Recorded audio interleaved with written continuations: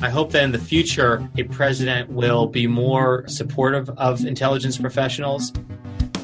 It is the week of August 3rd, and welcome to Fault Lines, the National Security Institute's podcast that explores the disagreements between the political left and right on issues of national security and foreign policy. I'm Lester Munson, NSI Senior Fellow. Today we'll be doing a deep dive with Jeremy Bash, former Chief of Staff at the CIA and the Department of Defense. During his time in government, Jeremy worked on a number of key initiatives, including the creation of a new defense strategy, the formation of 2 defense budgets, the drawdown of 2 wars, counterterrorism operations, a new cyber strategy, and a range of sensitive intelligence operations. Jeremy, thanks for joining us. Great to be with you. So in the news this week is the Chinese app TikTok, which I confess I do not have on my phone. I'm not sure anyone would want to see me dancing. It is all the rage among the generation below us. But TikTok has Chinese connections, and the administration is targeting TikTok and saying they may ban TikTok from the U.S. There's this offer on the table where perhaps Microsoft will buy them and clean them up and make it suitable for an American audience. What's your reaction to this battle over TikTok? Well, I've got 3 school-age daughters, so TikTok is very popular in my house. Talk of banning TikTok is not very popular, as you can imagine. But look, I think the administration is kind of showcasing the confluence of several streams here. Number one is there's been longstanding bipartisan concern about Chinese technology in the United States and the interest by the Chinese government in collecting data on Americans to fuel their algorithms and to fuel their social data gathering system. Second is that I think the president in particular has been upset at TikTok in particular because of what happened at the Tulsa rally, where a lot of people mobilized on TikTok to buy no-show tickets. Third, this is election year politics because getting tough on China, I think Trump has concluded is good politics. But there is a concern about apps on people's devices where code is written in China that are being used to take and collect information about Americans. And CFIUS, the Committee on Foreign Investment in the United States, has been concerned for a while about personally identifiable information, PII, as a national asset that has national security implications. But I think I have to say that I think in some ways Trump is focusing on the wrong challenge. It's not so much the cyber challenge from the app on your phone stealing your data, because frankly, any file on your phone, any app on your phone can steal your data. The challenge really is that China is the national champion of the Chinese government. It is an example of a tech company being advanced by the government of China. And we in the United States are talking about actually breaking up tech companies and regulating them and using Section 230 to take away some of their traditional ability to operate. So if we do all that to our tech industry and China's advancing their tech industry, we are going to fall farther behind. So I think that's the big challenge that we should be focusing on. One of the other items in the news right now is we're being warned by law enforcement authorities that China and Russia are spying on our vaccine research.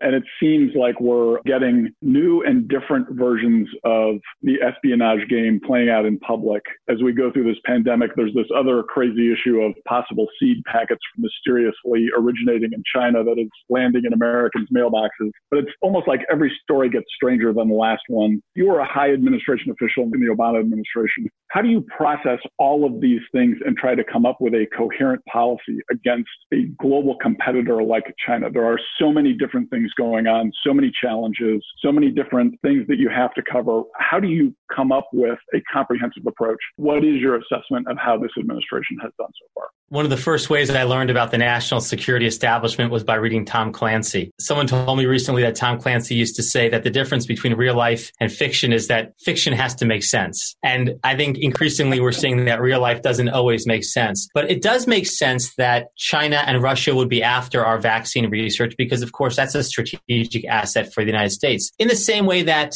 our space program in the 1960s was a strategic asset. And, of course, that was a major target of espionage by the Russians, by the Soviet Union. So it doesn't surprise me at all that they would be trying to steal our most valuable secrets because, of course, whoever can conquer the vaccine, quote unquote, can actually be quickest on the road to recovery from the coronavirus. Another hot topic, particularly in Iran, are these explosions that have occurred in various parts of the Iranian industrial base.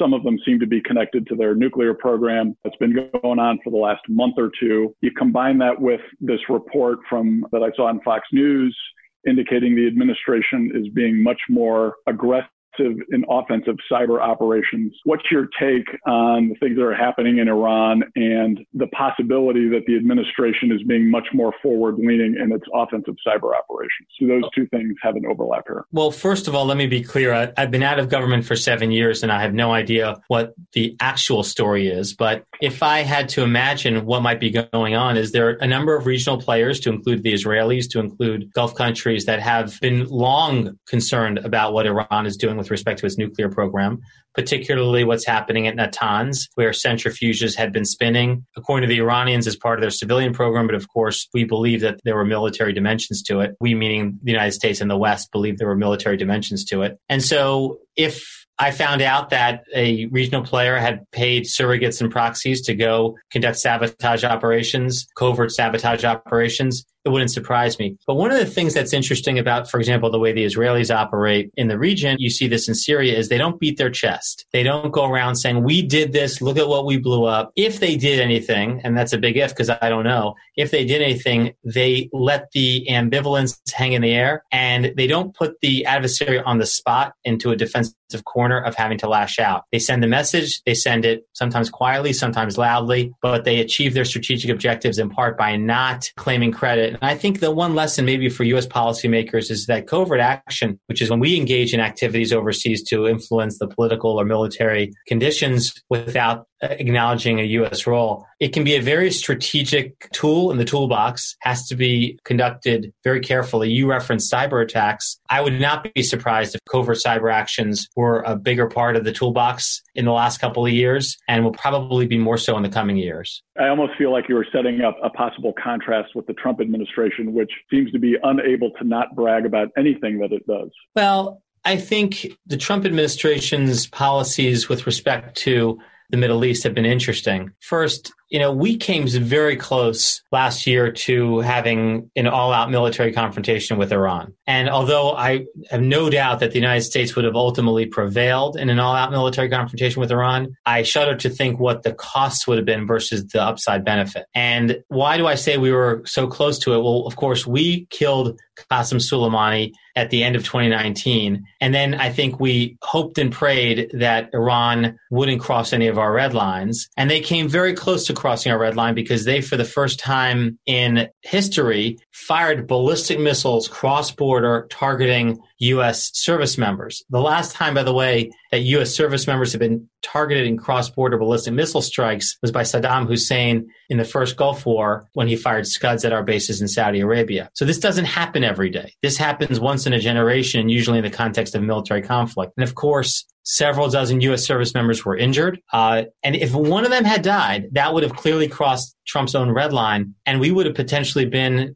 forced into a military confrontation with Iran. So I think that was a very risky move by the administration, one that I don't think got us a lot of benefit, and one that entailed quite a bit of risk. So my recollection of the events preceding the killing of Qasem Soleimani was there was kind of a tit for tat between the U.S. and Iran with an increasing crescendo of action. At a certain point, the Iranians shot down an American drone, and the president decided to respond, but then as the operation was launching, decided to cancel the operation and not respond. So how do you as a policymaker avoid that dilemma of escalating the response to the next level while at the same time demonstrating to an adversary that, you're not to be trifled with? Well, I think the mistake we made in that case, in the case of the drone shoot down in June of 2019, was that we didn't do anything. We did nothing at all. And I don't find credible the president's explanations was, well, the military never told me there could be collateral damage. Give me a break. In every slide I've seen that the Pentagon produces, the first slide says, risk to our forces and risk to mission. And risk to our forces is really talking about, what risk there would be and also risk to civilian lives. So, of course, the Pentagon told him. I think he, lost his nerve or just changed his mind. I don't know exactly what happened, but I think not responding was dangerous because it sent a message to the Iranians that they could escalate. And they did continue to escalate. They continued to put limpet mines on Emirati ships. They continued to arm Shia militias in Iraq. And that led to this escalation later in the year where they fired weaponry into U.S. bases and killed a U.S. contractor. So I think the answer to your question is you respond proportionally and you respond strategically and you don't let provocations go unanswered, but you don't over-rotate, which is what we did in the Soleimani killing, and spark a regional confrontation if you don't really want to have that regional confrontation if that doesn't achieve your strategic objectives. I want to ask you about the Russian bounties on American service personnel in Afghanistan. But before we totally leave the Middle East proper, let me ask you about the general instinct on the behalf of the last two U.S. presidents, both President Trump and President Obama. In my view, wanted to withdraw from the Middle East. Not completely, of course, but certainly not at the level where President Bush was when we were going into Iraq in 2003. They wanted less of a U.S. footprint. President Obama did it in a certain way. He got a nuclear agreement with the Iranians. You can criticize it or praise it for its merits, but that was his mechanism to get the U.S. a little less involved in the Middle East. President Trump has taken a different tack where he's strengthening relationships with traditional allies, Israel, Saudi, but then wanting to pull back the level of U.S. troop commitments to the region. What's your take? Should the U.S. be withdrawing from the Middle East now? Is it a place where the cost-benefit analysis no longer indicates that that's where we should be, or should we be pursuing more engagement and try to produce better outcomes in the Middle East for ourselves? I would say two things. Number one is I believe we should be very engaged in the Middle East. I think we should have a robust presence in the Middle East, but it doesn't necessarily have to be a military presence. And by that, I mean it can be a diplomatic presence, an economic presence, an intelligence presence. I think if we withdraw from the Middle East and just take the number of U.S. personnel in the region down and are seen to be walking away from our commitments there, I think it could have a very detrimental effect because we'll be back there someday, but it won't be on as good of terms because invariably a lot of threats emanate from the destabilized situation in the Middle East, and those threats find their way to our shores. Second is, I do think that with respect to troop drawdowns, the president has this kind of notion of we got to bring the boys home, as if it's World War II and the boys have been overseas for, years. Well, they haven't. I mean, troops have been rotating in and out of Iraq and Afghanistan almost nonstop since 9/11. Yes, there have been a lot of wear and tear and loss of precious lives among service members who have served in those war zones, but it's also an all-volunteer force, and we still have the greatest, most highly motivated military on the face of the planet. This isn't the Vietnam era where our military is suffering from morale and is weakening because of our troop deployments. So I think keeping a couple of thousand troops in Afghanistan is sound. I think having a small presence in Iraq is also sound. But I also think the idea of withdrawing and sending a signal to the world that it's America first and that our alliances aren't worth very much, I mean, that's also the wrong message. Don't forget that a lot of our NATO allies were our principal allies in Afghanistan. And so when you undermine the NATO alliance the way President Trump has done, you also undermine the mission in Afghanistan. And if we're concerned about the results in Afghanistan, we might have only ourselves to blame. What's your take on the reports that we've gotten intel that the Russians are putting bounties on the heads of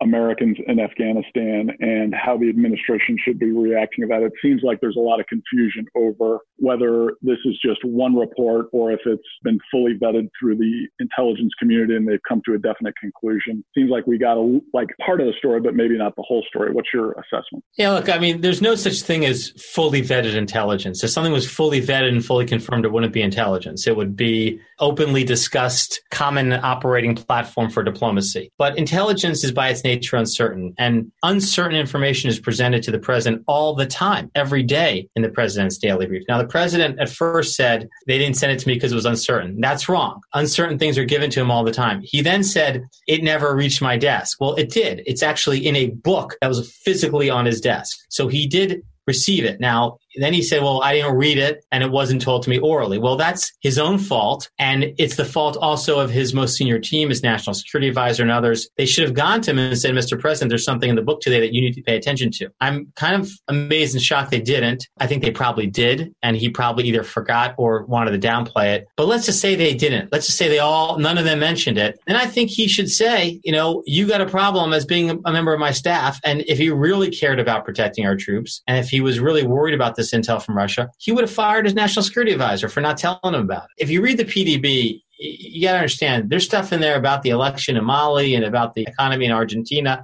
I mean, there's stuff that's a lot less explosive than a threat to our troops from a country we're trying to invite into the G7. And it is inconceivable even to this day that the president has not credited the information, has not asked for more information about it. He has not done anything against Russia. He's had 7 phone calls with Vladimir Putin and never once demarched him on it. In fact, last week, Axios asked him, did you mention it to Putin on your last phone call in late July? He said, no, I didn't. And he said, because it's a hoax. I mean, come on. He knows it's not a hoax. And I really feel bad for the families of service members who have to worry whether the commander-in-chief has their back. All great points. I want to ask your opinion on something. It seems that our president has this crazy attitude towards Russia that he can somehow persuade Vladimir Putin to change his ways by shining him up a little bit, praising him in certain fora, not responding to certain provocations that maybe another president would have. At the same time, his administration, President Trump's administration, has taken some pretty tough actions against Russia, a lot of economic sanctions. The administration seems totally against the Nord Stream 2 pipeline.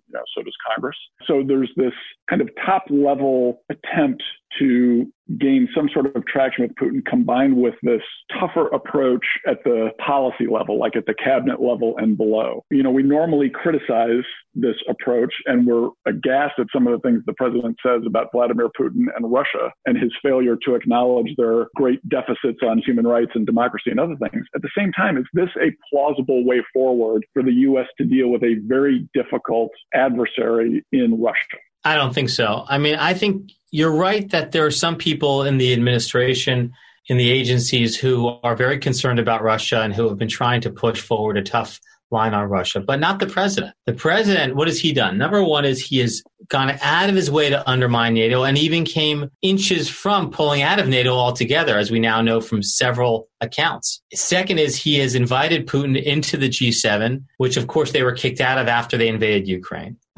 Third is he has been very slow, very reluctant to enforce sanctions passed by Congress on Russia. And it's only after Congress has really held the administration's feet to the fire that the administration has had to reluctantly tighten the screws on some of these sanctions on Russia. So I actually think the president has been incredibly weak in the face of Putin, not to mention all the other atmospherics, not to mention standing in Helsinki next to Putin and saying, I believe him over the word of the CIA, not to mention the fact that he's never once rebuked Russia for interfering in the 2016 election, not to mention the fact that after Russia tried to kill Sergei Skripal, who was an alleged intelligence operative who the United States helped win his freedom, and the United States really put a lot on the line to get him out, and the Russians went and tried to assassinate him on the streets of the UK, Trump did nothing. He said nothing to Putin, and there was, again, no response. So I think, unfortunately, despite the fact that there probably are a couple of Russia hawks in the administration and they wrote a good national security strategy that says that Russia is a great power competitor, I think the president is incredibly obsequious. Then you might ask why. Is it because he thinks he can work over Putin? I mean, maybe. But I mean, putting aside all of the stuff from the Steele dossier, just discount it because say it's incredible. Even if you put all this stuff aside, it is still the case that the Trump organization was trying to build a major real estate project in Moscow, Trump Tower, Moscow. They needed approval from Putin to do it. They still need approval from Putin to do it. And if the Trump organization ever wants to do it, they need that approval in the same way they need approval from Turkey to build the big Trump towers in Turkey. And look, I think the reality is that Trump just doesn't separate these in his mind.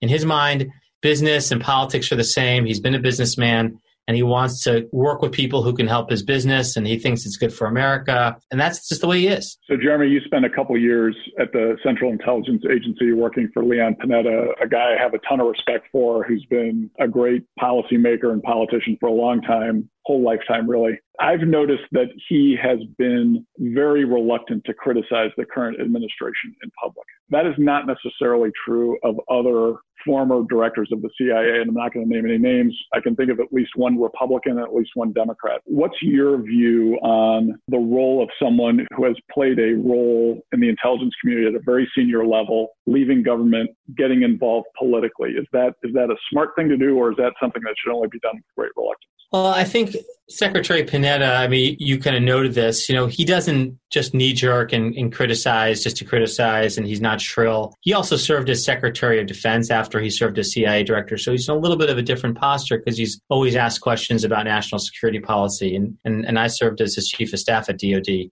As for the role of former intelligence chiefs, I understand why traditionally those people have not been part of the punditry class and kind of think tank crowd and panel discussion crowd. I do get it. I really understand it. But I also think that something fundamental has changed in the way this administration has treated its intelligence professionals. And I think in some ways, the truce that you kind of have referenced, the historical truce, was violated when the president referred to intelligence professionals as Nazis and said that they had to go back to school. And he went to the memorial wall at CIA and talked about how many times his face had been on the cover of Time magazine, and obviously blamed intelligence professionals for not warning him about coronavirus, which was false, and blamed intelligence professionals for not warning him about the Russians' actions in Afghanistan, which was false. And I think at some point it kind of becomes too much, and it's really important for intelligence leaders to speak up for their people. And just to give you an example, when Secretary Panetta was CIA director, and someone from his own party at the time, Nancy Pelosi, who was the Democratic leader in Congress at the time, she's now Speaker, when she was criticizing CIA during the interrogation techniques issues and saying, they lied to me, and that was not correct. Panetta spoke out. He put out a statement and he said, sometimes the decibel level in Washington gets too high to the point where I can't just let my people tune it out. I've got to speak out against it. And this was not true. And so, sometimes it's important for intelligence professionals and former intelligence professionals to speak up against what they see as a manifest injustice against their own professionals and the work that they do. Jeremy, the current director of the CIA, Gina Haspel, is a career intelligence officer. Her appointment was praised on both sides of the aisle. What's your assessment of the way she's playing her role in leading the agency? I think very highly of Gina Haspel and her credentials to lead the CIA. I said so at the time. And from everything I can tell, she's working very hard to keep CIA out of the crosshairs of a president who, again, it's unclear how he wants to utilize intelligence or blame intelligence professionals when things seem not to go his way. And so she's, I think, working very hard to keep CIA off the proverbial X. And I think that's the best she can do now. I have no doubt that she has a very complicated and tough job because the threats out there in the world are very challenging. The collection challenges, given technology, are very hard. And a president who, again, only episodically will pay attention to intelligence. And when he does, it's unclear whether or not it's being absorbed. So I have to say, I'm impressed that she has survived and that she has led the agency through this challenging time. But I hope that in the future, a president will be more supportive of intelligence professionals and will be less inclined to undermine what has been a great tradition in our country, which is nonpartisan, non-political intelligence activities that are the foundation for policy decisions, so that when we commit our troops into harm's way or we initiate a diplomatic initiative or undertake an important activity on the international stage, we do so with the very best information. That's a great take. Let me just ask you if there's any other policy or initiative that you think the next administration should take, aside from restoring a lot of the lost luster and respect for the community. Is there any program or initiative the next administration, whether it's next year or 5 years from now, can take to advance our intelligence community appropriately? Well, I think the most important thing facing our intelligence community is the fact that everybody has a cell phone. And there is ubiquitous surveillance. There is ubiquitous encryption. It is very difficult to have clandestine discussions with sources. And we have such an ocean of publicly available data that we have to go through and analyze and integrate into our secret intelligence. And these technological challenges are daunting, but it's going to be incumbent on the next set of intelligence leaders to grapple with them and to help them inform policy. That's a wrap. As always, Fault Lines is produced by the National Security Institute. Find out more about the Institute and upcoming events at nationalsecurity.gmu.edu. If you have any topics you'd like us to cover in the future, send us an email at nsi@gmu.edu or tweet us at MasonNatSec. If you like what we are doing here, please be sure to rate, review, and subscribe so that more people can find our show. We'd like to thank Claude Jennings for editing and Grant Haber for production assistance. Join us next week for another provocative conversation and further analysis of national security's fault lines.